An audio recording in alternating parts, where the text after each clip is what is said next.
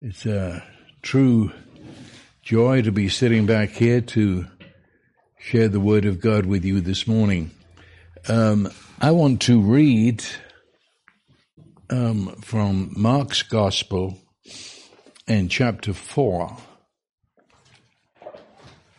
In so doing, I would preface it by saying we're going to move through more than one subject. And I hesitated to do it this way, but there's so much in this, and there's so much that isn't exactly in it, but is behind it, that changes everything when you know what that is. And so let's have fun with this. It's in Mark chapter 4 and verse 35. And on that day, when evening came, Jesus said to them, "Let us go over to the other side." And leaving the crowd, they took him along with them in the boat, just as he was, and other boats were with him. And a great windstorm arose, and the waves were breaking into the boat, so that the boat was already filling up. And Jesus himself was in the stern, sleeping on the cushion. And they got him up and said to him, "Teacher, do you not care that we are perishing?" And he woke up and rebuked the wind and said to the sea, "Silence," or "Hush, be still." And the wind died down, and it became perfectly calm. And he said to them, "Why are you so cowardly? Do you still have no faith?" And they became very afraid and were saying to one another, "Who then is this, that even the wind and the sea obey him?" The story is pretty well known. You've probably heard it since Sunday school. But I want to look at this story, which spills over to other stories in the Gospels, just to begin with, as to what is going on here.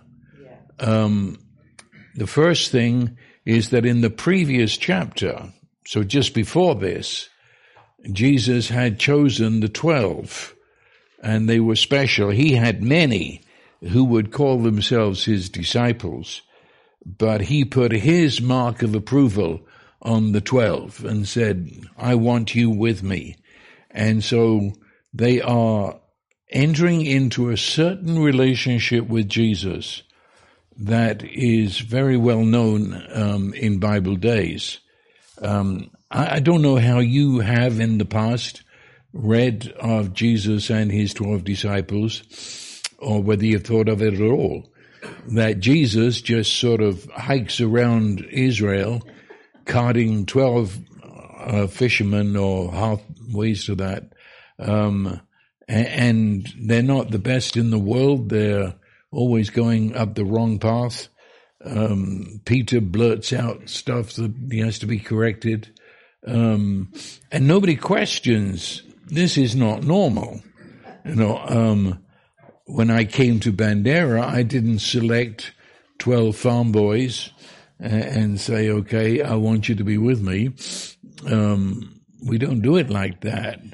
Actually, the church, and I say that in terms of the historic church going back, they have done something like it.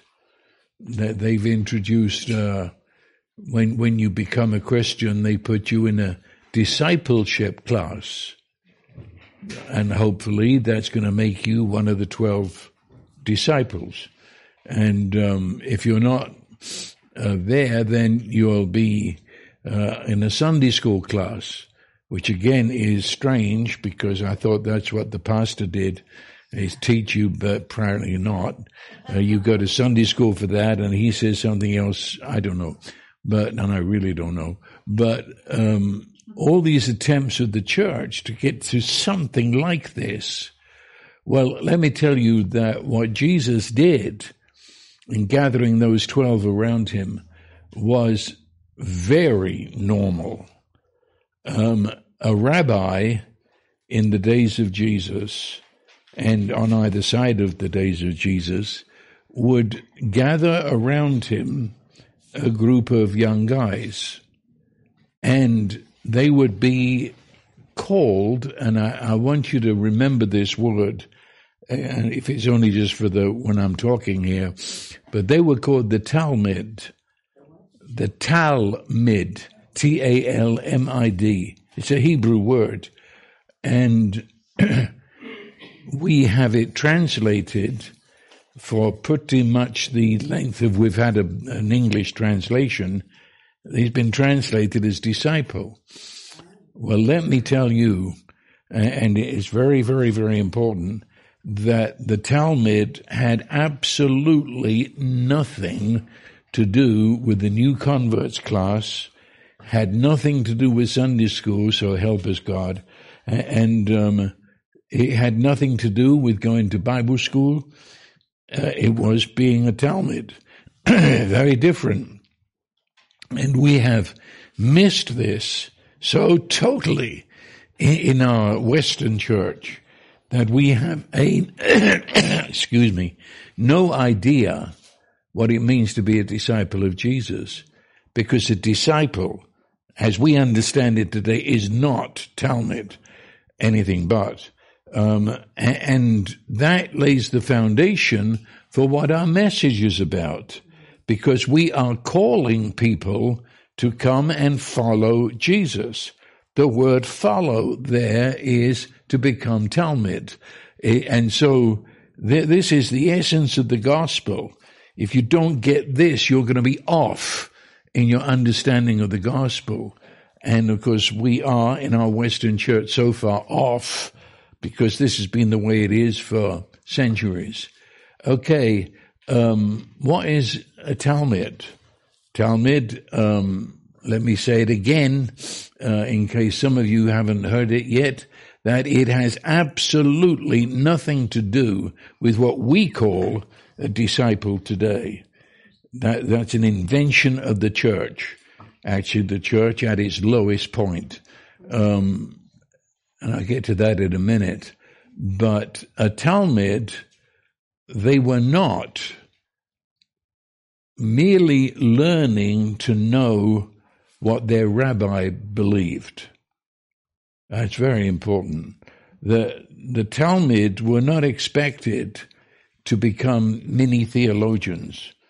They were not expected to be able to sit down with others and tell the others what their rabbi that they now followed around the country believed. That was not the meaning of Talmid. The meaning of Talmid was that they would get so close to their rabbi that they would become who he is, not what he believed. Very, very different. They, young teenagers for the most part, would become replicas of their rabbi. And of course, within the whole Jewish scene at that time, it becomes almost ridiculous. And I'm not suggesting we all become Jewish Talmid, because in order to do this, they're going to become who their rabbi is. So they would then adjust their entire diet to eat what their rabbi ate. And so anyone who would meet them knows what the rabbi's diet is by the way the Talmid eats. They would dress in a fashion that was a replica of the rabbi. And so you would see how he dressed in detail, because every one of the Talmid were dressed exactly the same. It goes on. There's not one part. His sleep habits would be adopted by the Talmid. It meant that after a very short time, to meet the Talmid was to meet the rabbi in terms of who he was, what he liked, what he disliked, the whole meaning to life that he gave to the Talmid. That was being a Talmid. whether he was asleep, they would sleep like he slept. If he was awake, they would wake up and work the day the same as he did. They were almost robotic in their following him. His relationship to God would be in the same way. If the rabbi would get up in early hours to read the Hebrew scriptures, then all the Talmud would get up and read, not with him, but watching him and doing it as he did.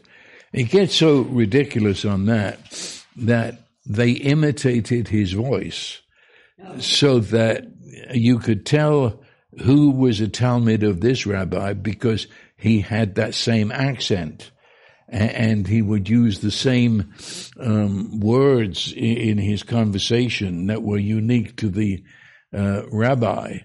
And of course, sometimes the rabbi had a speech deficiency, so all of his Talmud took on that deficiency. They if necessary, will speak with a lisp. You notice all of my disciples say, "Don't be daft," and it's the uniqueness of the rabbi was completely absorbed by these young men. They would give up their entire life.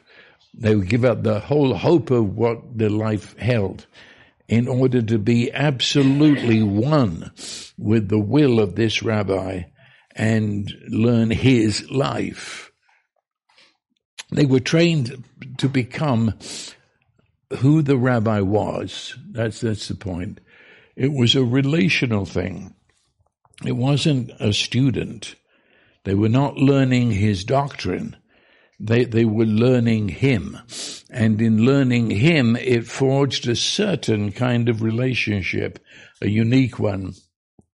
And at a certain time, the rabbi would say, "Okay, you've got it. You know exactly who I am, the way I live, what I do, and hopefully you picked up some understanding of God in all of that, and you're on your own now. You go and find a bunch of Talmud and let them now imitate you." And so that was the way the whole rabbinical thing worked. Today, and I might say somewhere back there, the church of that day changed from Talmud, which is Hebrew, and they had a very poor translation. It's so poor, it's not even worth calling it, from Talmud to disciple. Now, what is a disciple? Just in plain English, when I say you are a disciple, I'm a disciple, what do we mean? It means that you are disciplined. Disciple comes from discipline. Write it down and you'll see how that happens. And so a disciple, or one who followed the rabbi or the leader, is defined as disciplined, to study. That was the whole idea in the West. We've been taught as a disciple, you are now disciplined to study, and in your study, you will go to school and you'll be taught, and there'll be exams and there'll be tests, and you actually might never know your teacher. You only know what he believes. And they shut the door. He's got his own life to live now. And you let him live it, and you go ahead and study. By the deep night hours, you study for exams, and if you get the right, we'll give you things behind your name to say that you are now a disciple. You have studied. Sunday school becomes almost the same thing. If you come to this Sunday school all year long, we'll give you a little tag to stick on your jacket. You don't do that here? Yeah, well, anyway, we had those things, and each year hooked onto the last one, And so people would come to Sunday school, and they had this long little thing. They were clanging on the floor soon. And that means they had been disciplined. They had been to all the classes, and they had listened and passed all the exams, even though they were just little things for Sunday school. So a disciplined student, he now has an intellectual destination. Think about it. To be a dedicated, devout Christian, you have an intellectual destination. You are going to learn this and be able to repeat it back to your teacher. And the moment you go beyond Sunday school, then you get the tests and the exams. You go to Bible school, which is nothing more than in exactly the same way as they do by a college for anything. Use the same curriculum almost, and same, you go to school for so many weeks and then you're off school and you know what I mean. One who studies, they're expected at some point to totally regurgitate everything they've been taught. And it is just about that. They call it cramming for an exam. Yeah. It means I don't have a clue what this is about, but I'll memorize it and get my pass. Mm-hmm. And we call that person a doctor of divinity. We call them masters of theology. And that's supposed to make them ready to be a pastor in terms of what we think of it in the West, which is you don't come close to me, you can't investigate me, you don't have anything to do with me, just sit down there, take these notes, and I'll see you tomorrow. So it's such a long way from everything that was be done that the teacher now is one who knows. And the emphasis on what he knows, not who he is.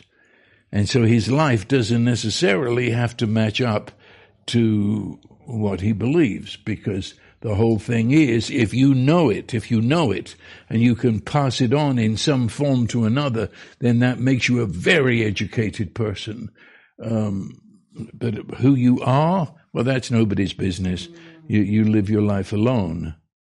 Do you see where this is going? We want to, a Talmud wants to know who his rabbi is, and then how does he live in the light of what he believes. I might not understand what he believes, but I want to see how he lives.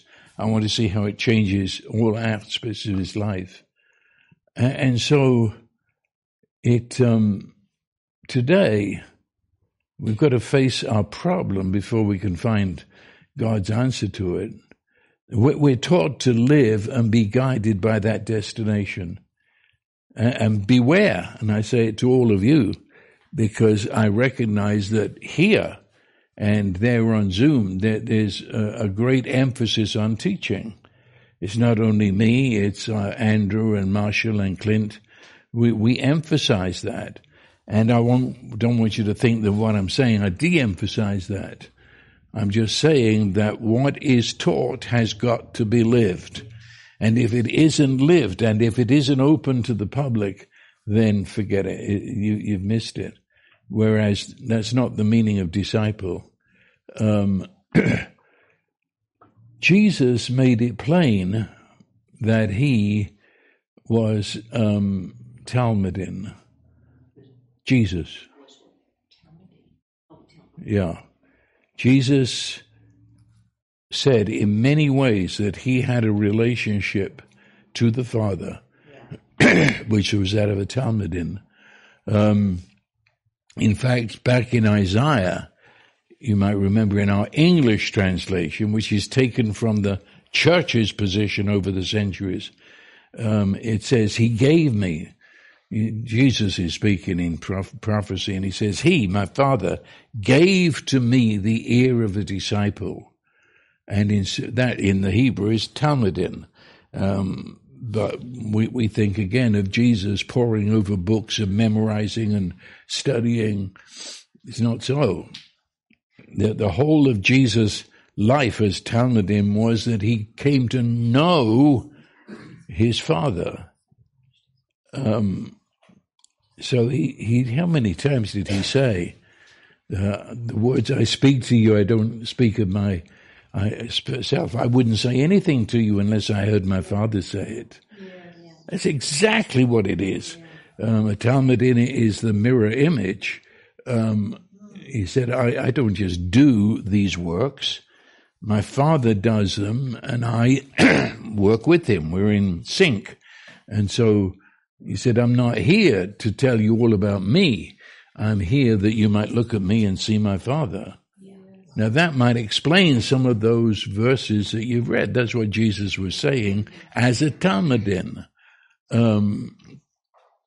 And it came to the point where he said, if you've seen me, you've seen the Father. Now, I want you to think about this as we move on. He said, to reject me is to reject the Father. Do you remember that? And then on other occasions, when he sent out his disciples, he said, if you accept these disciples, the Talmudim, you'll accept me. And if you reject them, you reject me. Now that's what the Talmudim was really after. It wasn't just, I'll wear the same clothes as you do, and I'll talk with your accent. It was that you become absolutely one together. And so you must never think of Jesus and the disciples as sort of Bible students. Yeah. Now, I was raised with that the disciples were those who had gone all the way with God. Ever heard that expression? And they were in Bible school and they were learning the scriptures. Jesus was revealing to them the whole new covenant, and they were learning secrets of that covenant. But Jesus said on another occasion, no one knows the Father except me. That's a massive statement. Yeah. As we've said before, that means he was saying Moses didn't know the Father and Abraham didn't know the Father. I am the one and only human on the planet to know the Father. And I will teach what I know of the Father. That is a relational knowing. I'm not going to give you a series of Bible studies on the Father. I'm going to teach you how I know the Father. And that word know is the word of intimacy. It's never used for know about. It means the knowing of binding together.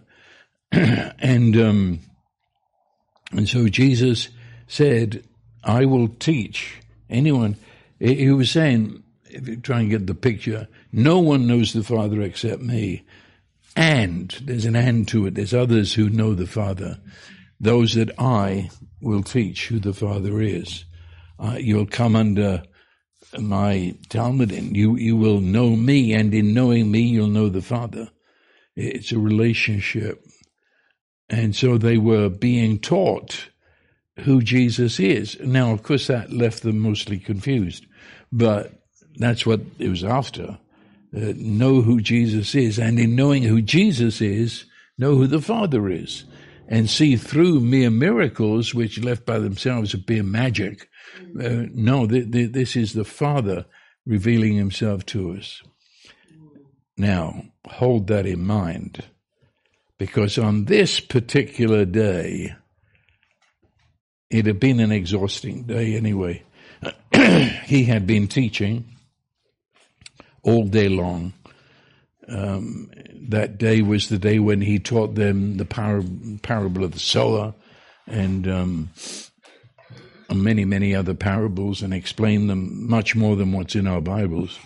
And so he is now exhausted. Probably the people had come with the sick, and it had just been non-stop from very, very early in the morning until middle of the afternoon.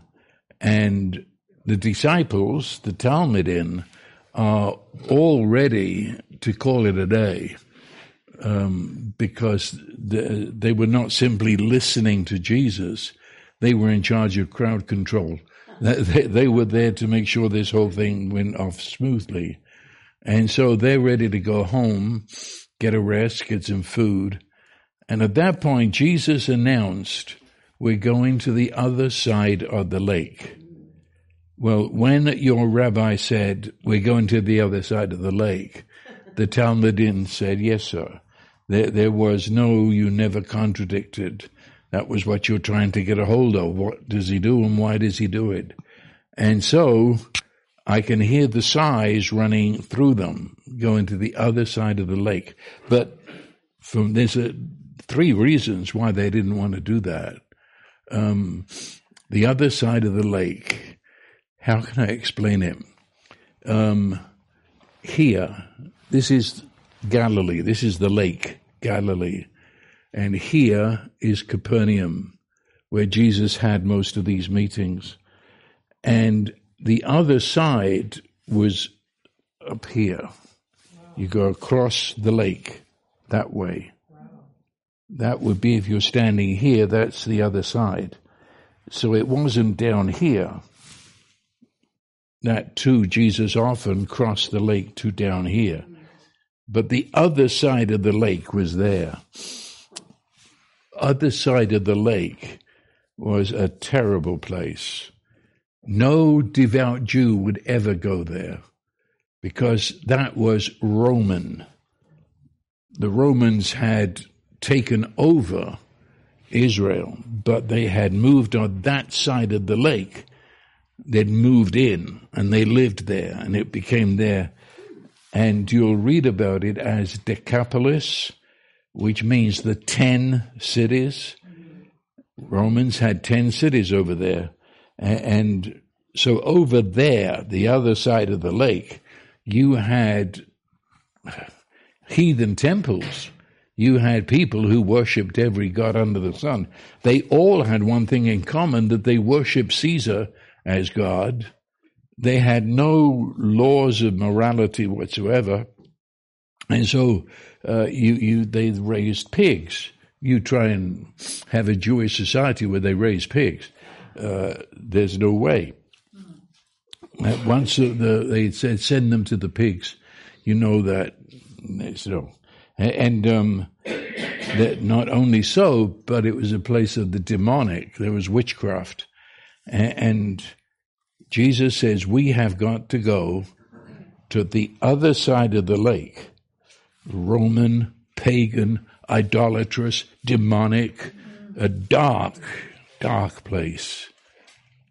But these Talmudim were fishermen, at least most of them were, and they're already looking at the sky.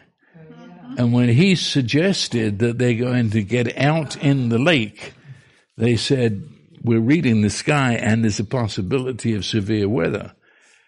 And of course, Jesus took no words from them whatsoever. The unstable weather could come. He says, we've got to go to the other side. Jesus did a strange thing, maybe.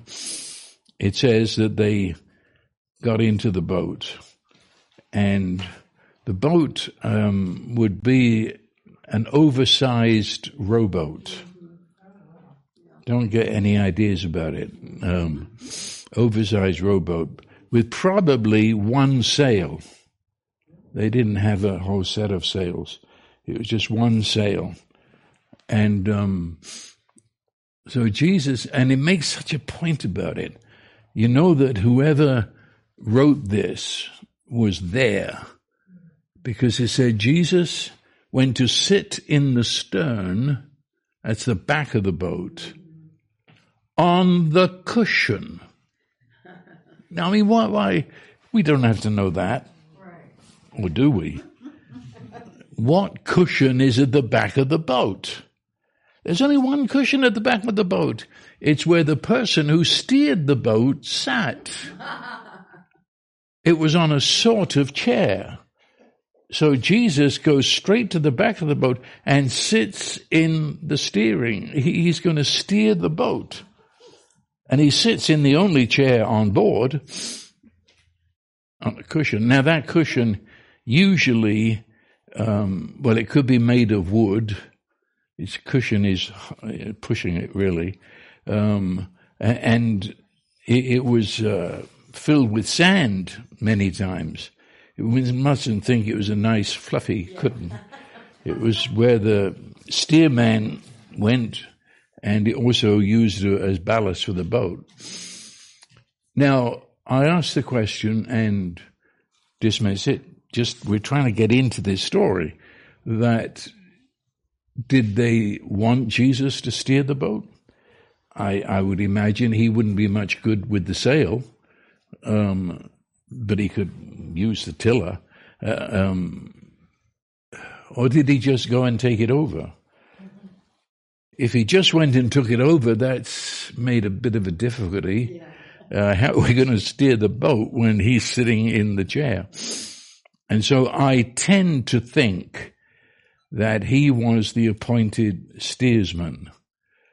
Later on, when the storm was breaking the boat apart and they wake him, in all of your translations it says, "Master, Master, do you not care that we're perishing?" Do you remember that? Yeah.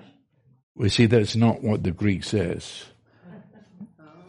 The Greek says, "Captain, Captain." And so it is, all through the Gospels, they call Jesus captain of the boat. And that would suggest they appointed him to steer it, and it will go where he wants it to go. I don't know how long Jesus stayed awake. I know what it's like to fall asleep at the table and you're exhausted. I don't know. But it wasn't very long before, as the boat is plowing through the Sea of Galilee, they look over and their steersman is holding the tiller by hanging over it. He's just there and he's asleep. Hold that in mind. But as the sky darkened and the rising wind and the spray is now joined with heavy drops of rain that are whipping the faces of these men. The word there is, we've translated it windstorm, but it's got a hint there. It was a lot more than, you could say it was the mother of storms. That would be one translation that would fit. It could mean there were tornadoes in the storm. It could mean it was hurricane strength. And some even suggest that the word means that there was demonic activity trying to kill Jesus before he got to the other side. Whatever, this was no ordinary storm. And it is now heaving the boat as it crashes through the waves. I don't know if you've been around boats. I was raised on the River Thames in London, and the boats, little fishing boats, very much the same. They were oversized rowboats that a couple of fishermen could be in normally, though you could fit maybe 6 to 10 other people there if you had to, and one sail.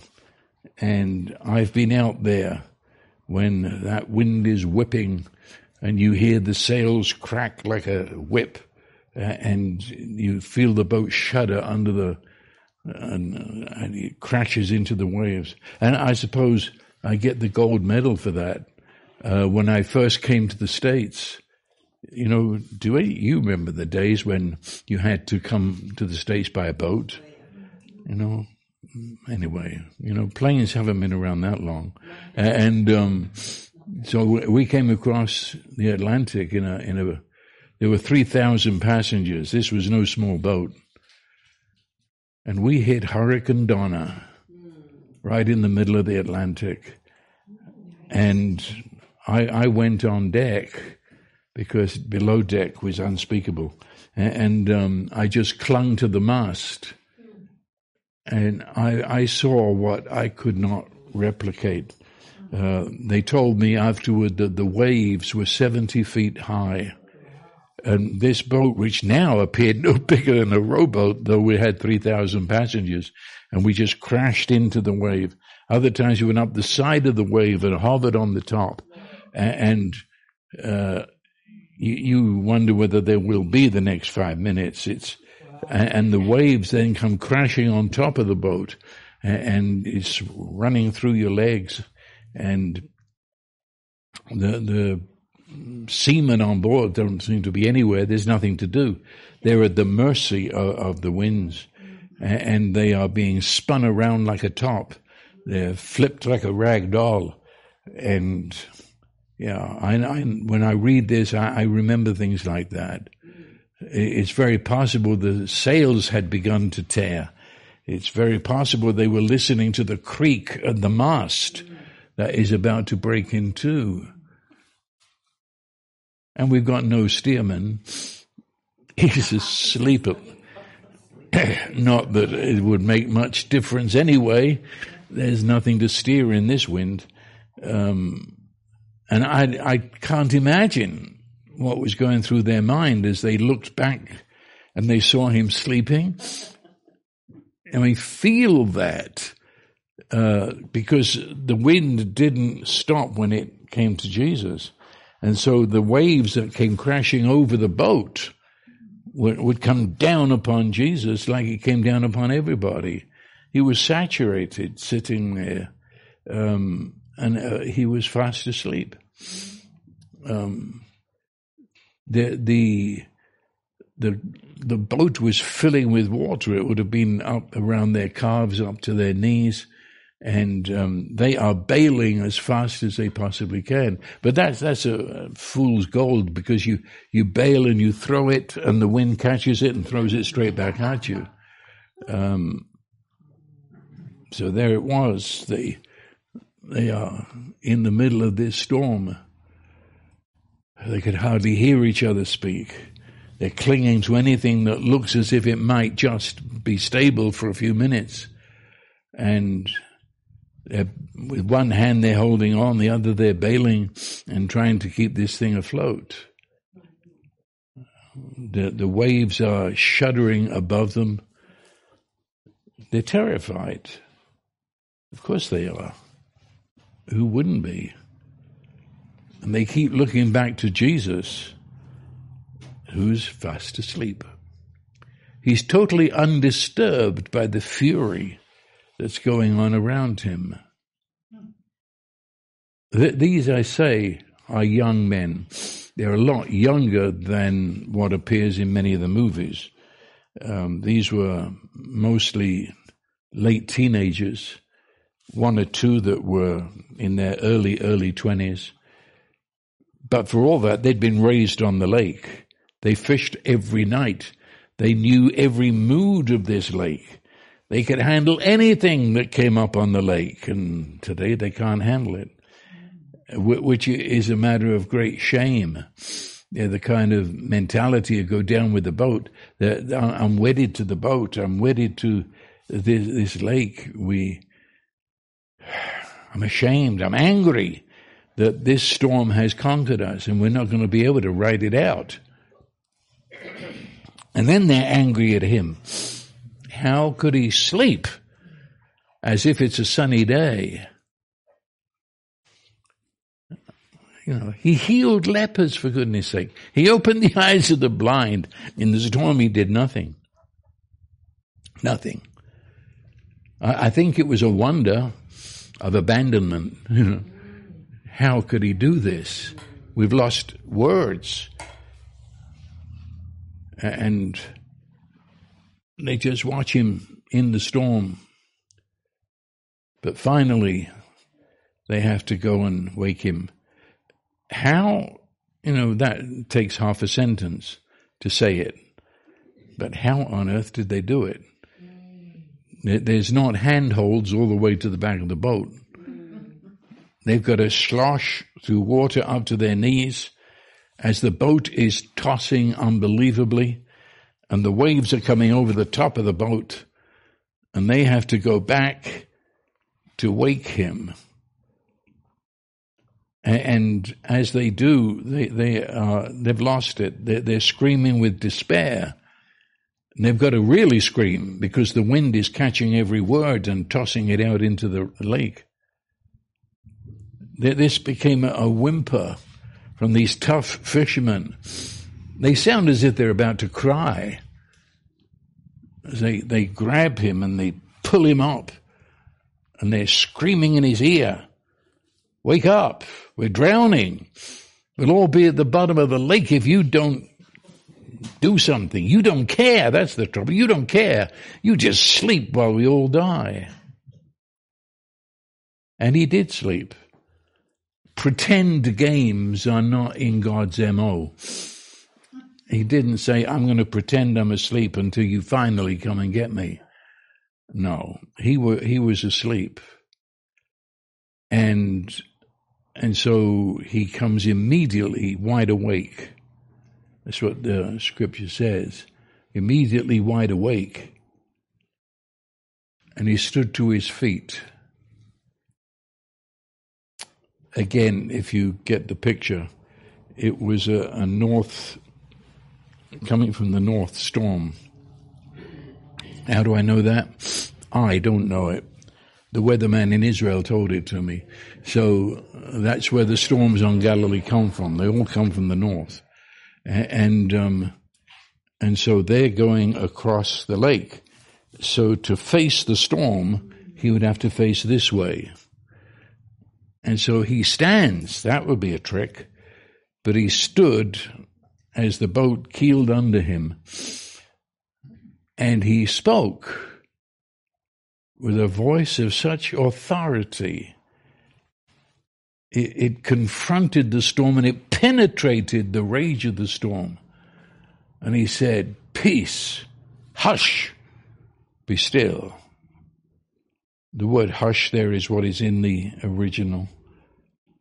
You know, at least 1,000 years before, maybe more, in the Psalms, Psalm 107, it says the tempest on the water, they lifted high the waves. The waves mounted up to the heavens and went down to the depths.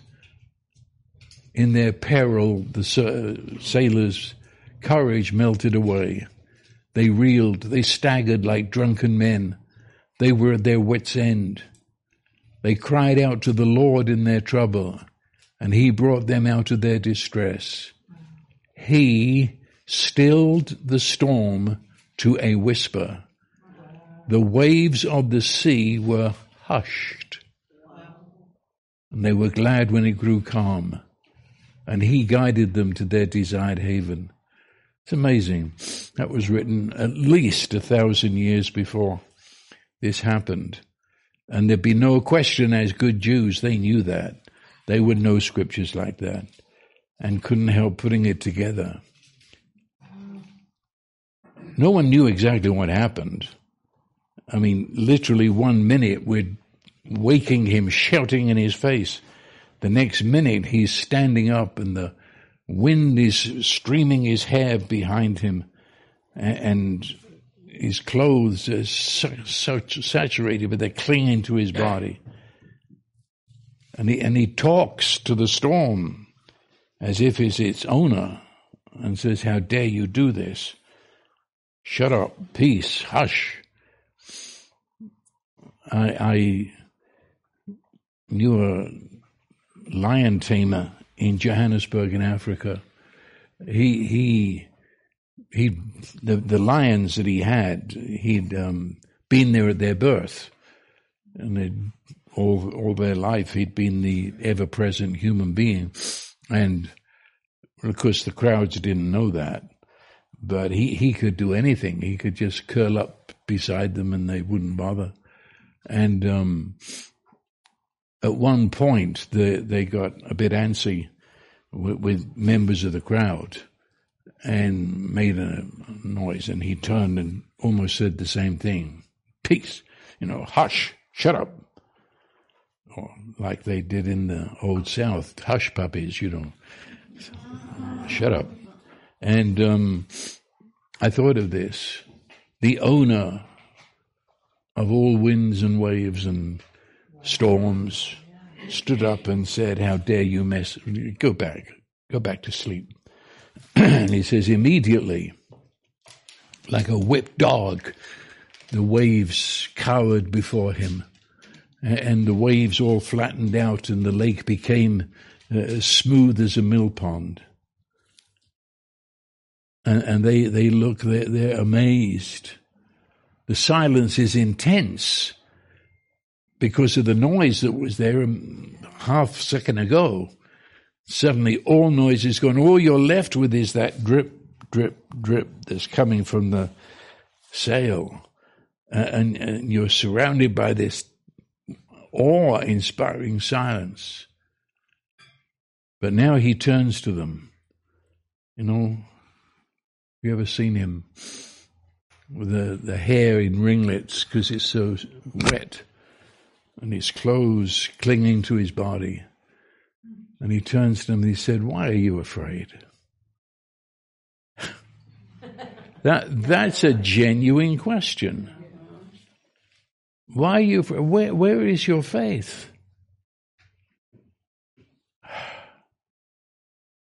You see, all of life is either lived by love and trust or by fear and anxiety. Everything you've ever done in life comes from one of those two. Yeah. If it's trust, it means that you love the one you're trusting enough to trust them. And love comes from knowing someone. You can't love a total stranger. And so the equation, if you like, is to know, is to love, is to trust. Yeah. And it's no good just going to the trust bit and saying, I've got to get more faith. No. That's ridiculous. You forget about the faith and you go to the know him, and he's essentially, he's acting now as a rabbi. And he's saying, I've been teaching you, the Father, to know him. To know him is to love him. To love him is to trust him. Have you forgotten all of that? Where is your faith? Obviously, their faith was not in God. In fact, you would almost say for the moment they have forgotten there is a God. Because they say, why are you sleeping? You don't care. There's no mention of get up and seek God for us. No mention that, act as you are and deliver us. I'm personally convinced that they had an extra bucket with them to wake him up enough to put a bucket and then say, get on and help us bail. That's the only thing we know to do. And there was no suggestion that God might have another plan.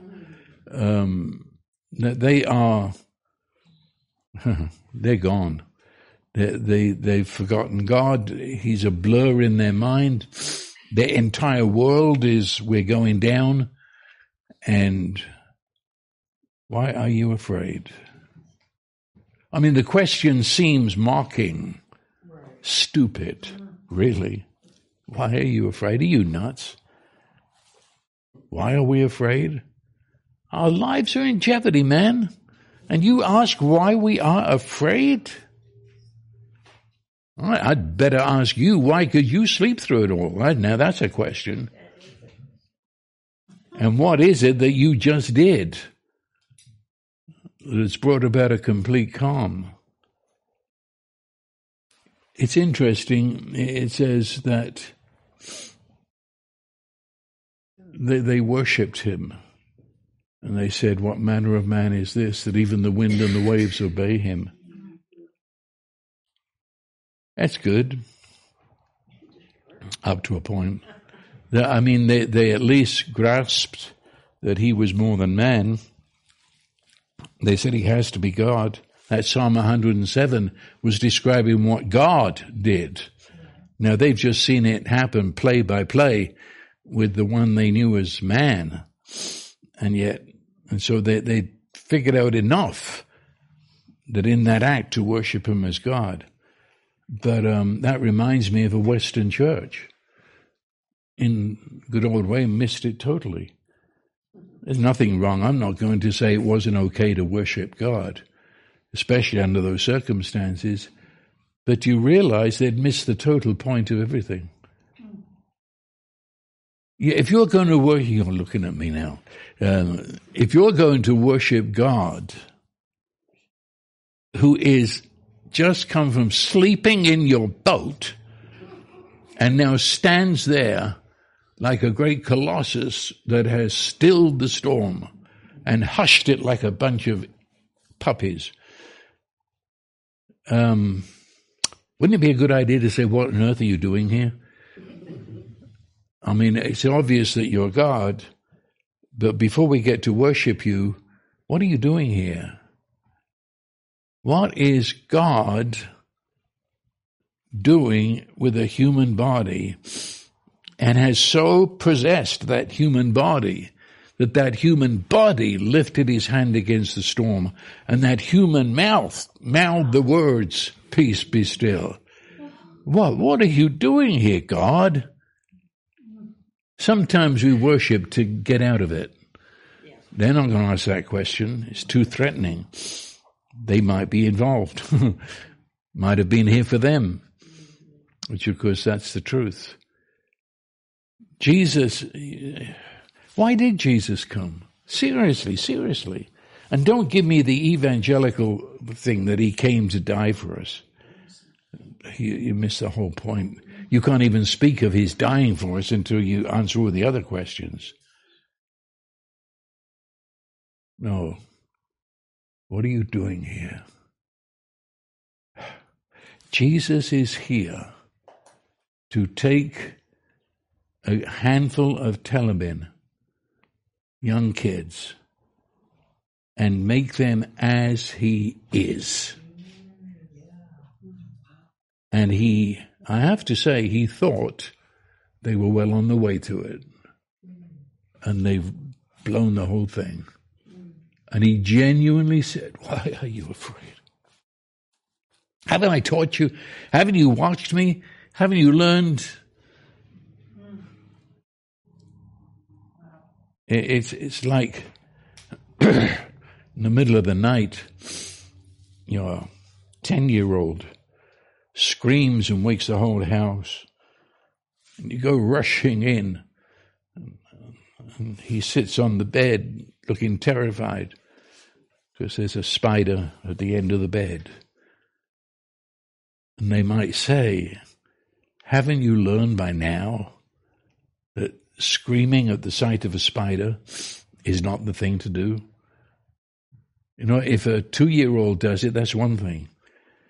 But I thought you knew a little bit more than a 2-year-old to scream at the spider. Do you follow? You don't look as if you are.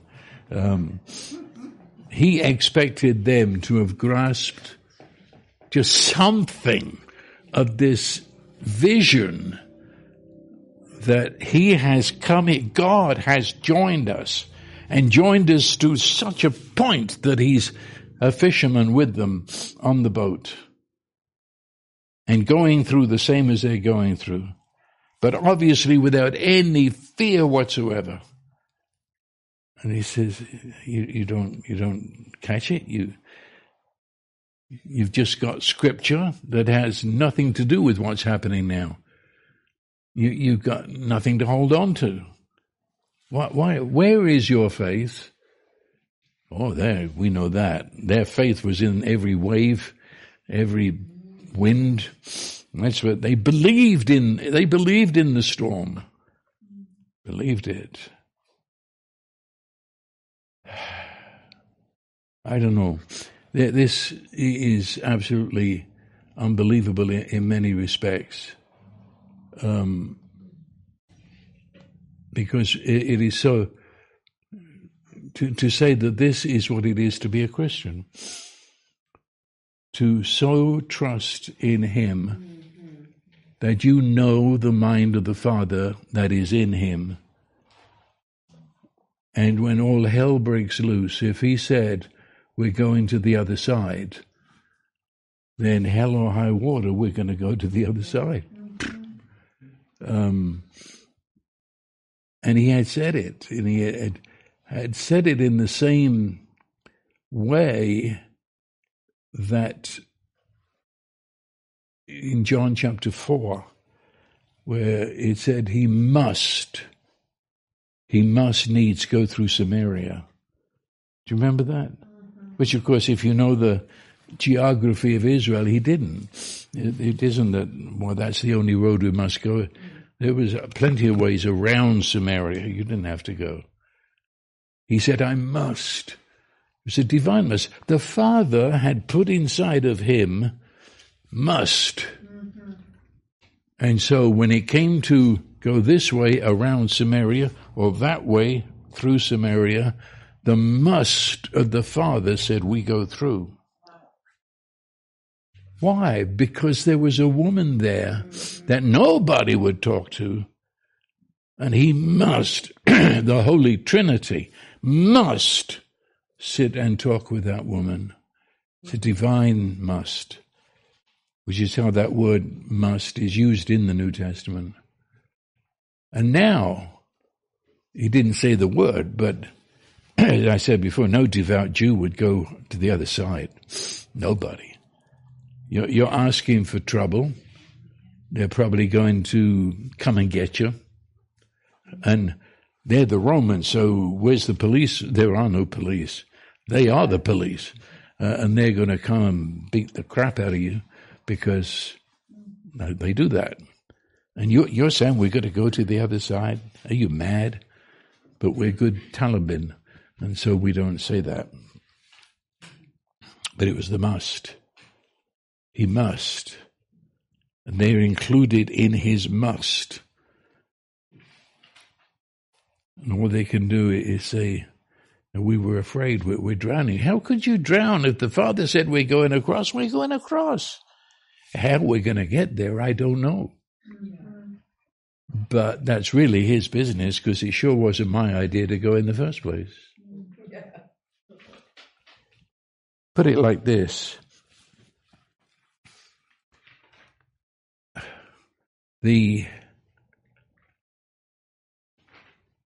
How is it that you go through life and you know it's dangerous? If it's a matter of physical danger and it's immediate, present to us, it is your skin that picks that up. Your skin is a receiving station. You mothers know it far better than us guys. In the middle of the night, do you remember? The baby whimpered, and you shut up in bed and all hands on deck. The baby had not even cried yet, but you were there. You picked it up. How did you pick it up? It wasn't your ear. Your ear merely recorded sounds.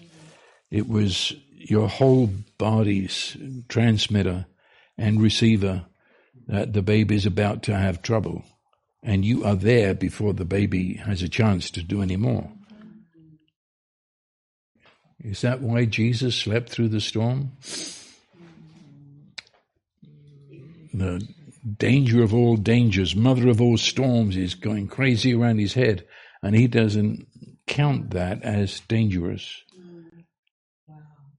His skin doesn't pick up danger. It picks up just this annoying rain on my skin. What do you? The point is, what do you pick up as you go through life? Is this a danger? Is it something we should just collapse in? Or is it that he is our protection, he's our provider, he's our strength? I can do it because he said so. And Jesus believes that, so I'll believe it too. I don't know how that would have worked out. What were they supposed to do? Well, I think and this sounds crazy, but think about it before you think it's crazy. What does a little child do in a thunderstorm in the middle of the night? Comes running to you and snuggles against you and says, I'll sleep with you tonight. Is it possible that what a good idea would have been for them to go and snuggle with Jesus at the stern of the boat and saying, if this is what you believe, we'll join you? You know, it's certainly possible. Did they leave him out? No, I think what they did in the end, they should have done at the beginning. Only in doing it at the beginning without any anger or fear or screaming anxiety, they should have woken him and says, we're in a storm and we're trusting you.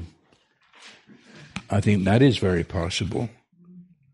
It is remotely possible that this was one of those times when he is expecting them to do what he did in the end. Yeah. You know, they'd been through this, or they're going to, because once you understand he was the rabbi teaching the Talmudim, nowhere in the Gospels do we expect it, now Jesus did this, Jesus did this, he's always pulling them in. Yeah. And we don't read those chapters very much. That's boring. We want to see what Jesus did. But he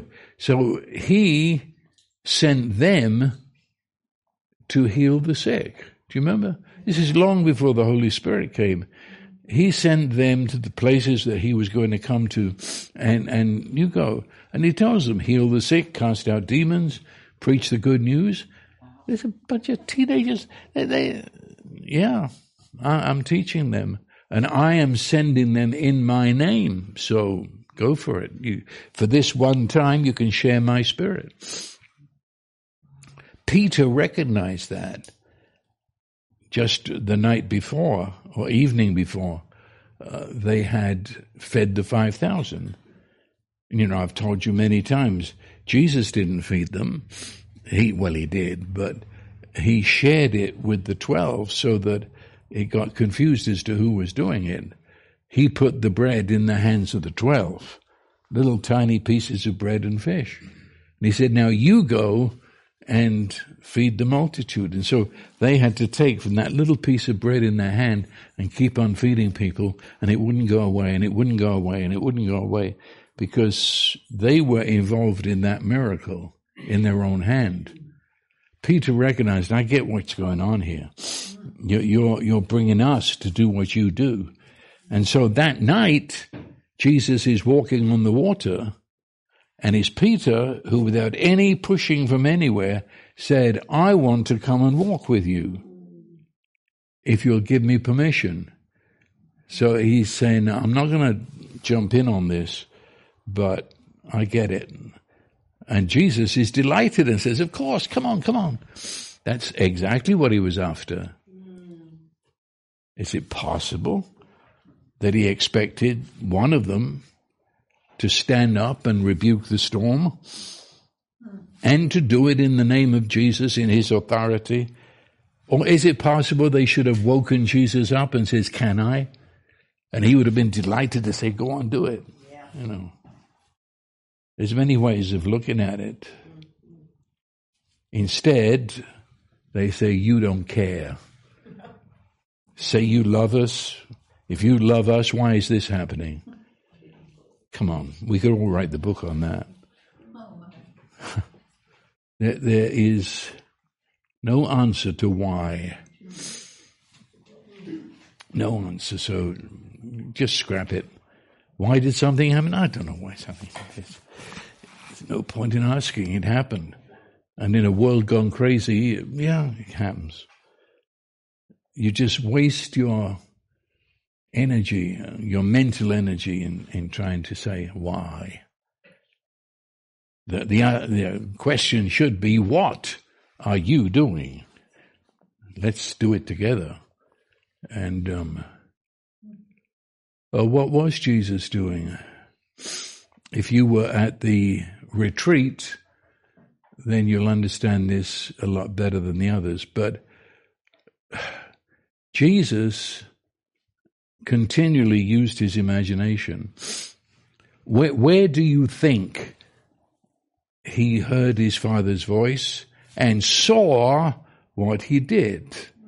It was in his imagination. Imagination is not to be confused with daydreaming. Imagination is what makes us, part of what makes us made in the image of God. Yes. In our imagination, we can see what isn't. And what we see is real.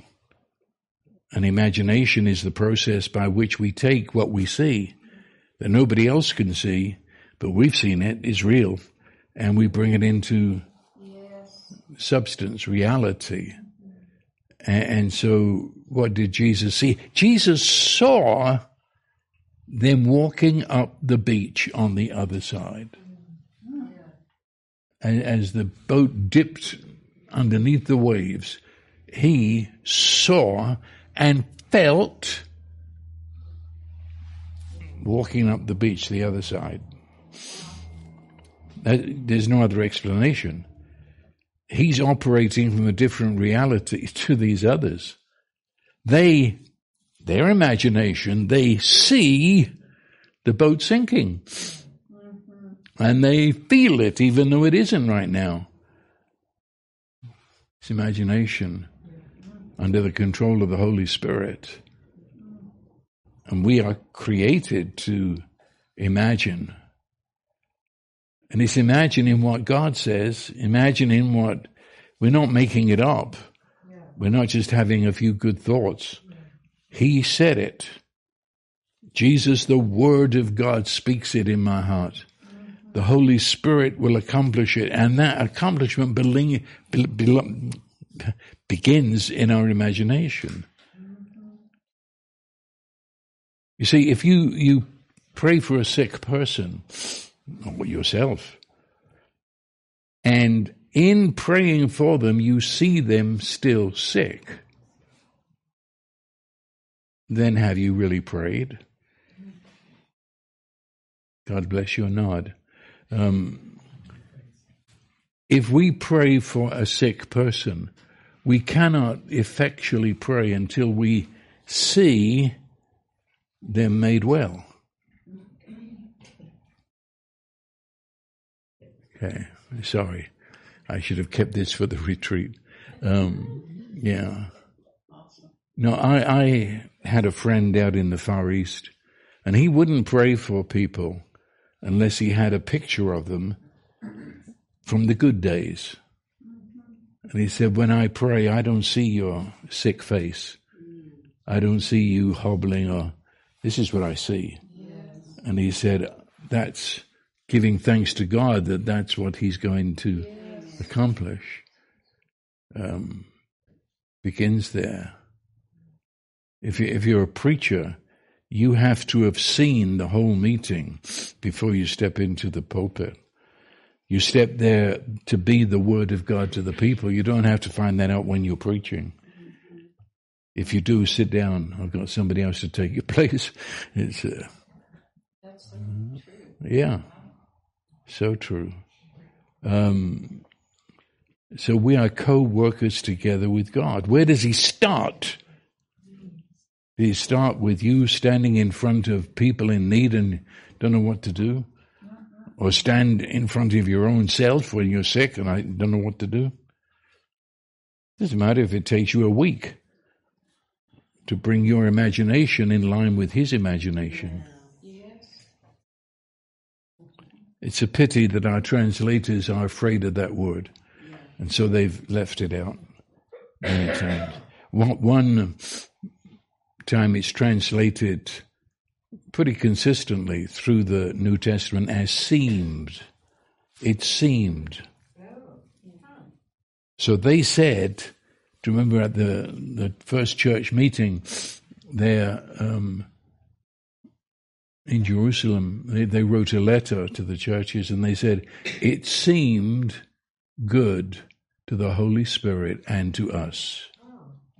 He said, our imagination and the Holy Spirit's imagination came together and we came to this conclusion. Now that's a board meeting. Wow. But SEEMED is an ancient word. Well, we do use it today, but it means the gathering together of all scattered things in the workshop, because your imagination is your workshop, and it's there you put it all together, and it seemed, the result, I see something, and in a board meeting like that, well, you see it, I see it, we see it, Holy Spirit sees it, let's go. And that is one word that could be translated as imagination. It contains the idea of imagination. So, the big thing you must remember when we say that, imagination is dealing with the invisible real. Yes. So, when you are talking of your imagination, it never uses the word I wish. I wish this would happen. Or I pray that will happen. No, imagination sees it. He is walking up the beach. How we get there, I don't know. And if all hell breaks... Sorry? It's a must one. It's a must. And there's many musts in our life that if we're awake to it, you see it. And that's what he was teaching, these little images of himself. And he was obviously upset that they hadn't seen it. But he saw, if the Father said it, if it's the must, then what I see, I am walking up the beach on the other side. Yes. Now, if we have met the mother of storms on the way, I don't know what it will take to get us there, but then it's not really my business. I've done everything I can, so I look to him whose must it is. And you know, this is true looking at the running of a house. It's true in looking at the rest of our lives. It's true in every small way where we meet a storm. It's breaking us apart. To another person, it doesn't look like anything, but it's breaking us apart. And stop and see what Father sees, and see that Jesus sees what Father sees, and Holy Spirit sees what Father sees, and that's where we begin. They began to walk up that beach before they left the beach on the other shore, in terms of where Jesus comes from. It's the invisible real. And, it's to do with identity. He knew his identity as the Father's Son. So he rested in his Father's care, his commitment to never leave me nor forsake me.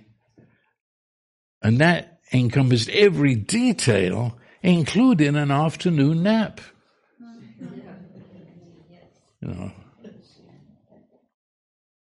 And you say, well, that was Jesus. I know it was Jesus. But Jesus himself said that applies to everybody. Read John 8, somewhere around the 40s, verse 40 or so. And he's talking to the Pharisees. And he's accusing them of planning to kill him. And he says, I operate having seen what my Father is about to do. And you operate based on what you've seen your Father. So Jesus says we've got the same machine. Imagination works for everybody. But if you're letting it be the works of darkness, then you'll have an imagination that will give you a million ways to accomplish your works of darkness. But if you surrender that to Jesus via the Holy Spirit, it's amazing what you see in that imagination. And of course, as I said before, these guys imagine the storm. And so the result of their imagination was sheer terror and fear. And it was real. Because they'd seen it. In their imagination, they could feel the water rising above their nostrils. Jesus, in his imagination, saw them walking up the beach and said, I sleep. It's real. Just depends what movies are playing in your head. So, Oh my goodness. yeah.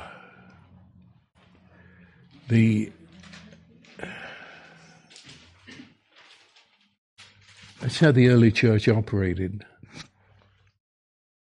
Paul said, and you might not have read this, it's one of those things you slide over to get to the big stuff.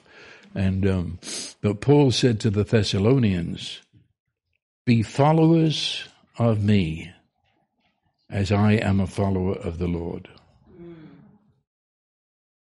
And people immediately say blasphemy, you know. You could say follow Jesus. Well, where is he right now to follow? I need something. That's only because you haven't seen the whole point. He is in you. And your converts do not need a stupid little book saying, take a King James version of the Bible and read it. Are you nuts? Half the people here couldn't take the King James version of the Bible and understand what it says. And you give it, I'm not saying you, but church out there gives it to new converts. And they said, that will do, that will do. And they're becoming disciples.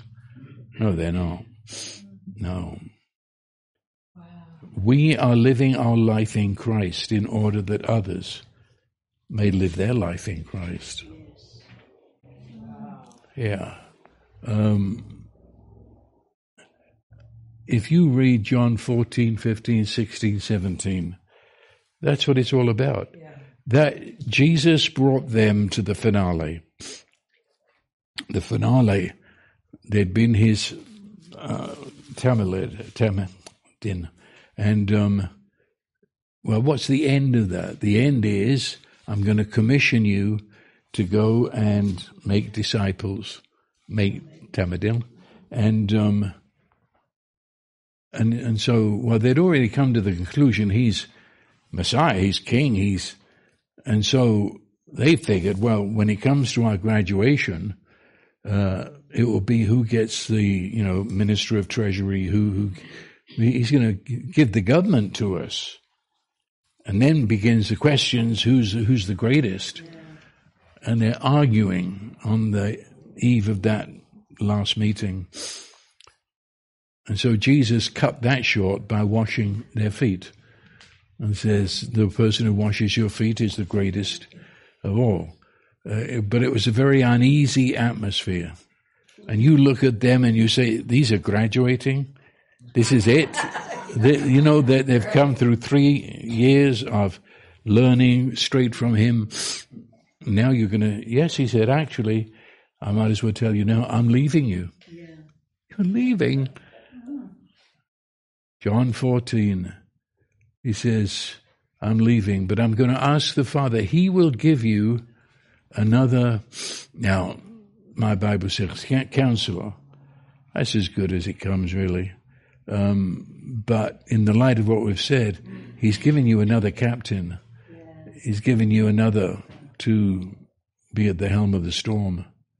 The Spirit of truth. The world can't accept him. It neither sees him nor knows him. But you know him. He lives with you, will be in you. And I'm not going to leave you as orphans. I will come to you. I've just told you I'm leaving, but I will come to you. Before long, the world will see me no more, but you will see me. Because I live, you will also live. On that day, which actually was approximately 6 weeks away. So don't come telling me about an end-time revival. Load of crap. This happens 6 weeks after the resurrection. He says, on that day, when all this happens, on that day you will realize that I am in my Father. You are in me, and I am in you. That's what this relationship was all about, that you become so one with the teacher that you are the image of the teacher. John 14:23 says, my Father will love him. We will come to him and make our home with him. So God the Father, the Son, and the Holy Spirit said, this is Christianity. I'm going to live inside of you. John 15, I'm the vine, you're the branches. If a man remains in me and I remain in him, he'll bear much fruit. Apart from me, you can do nothing.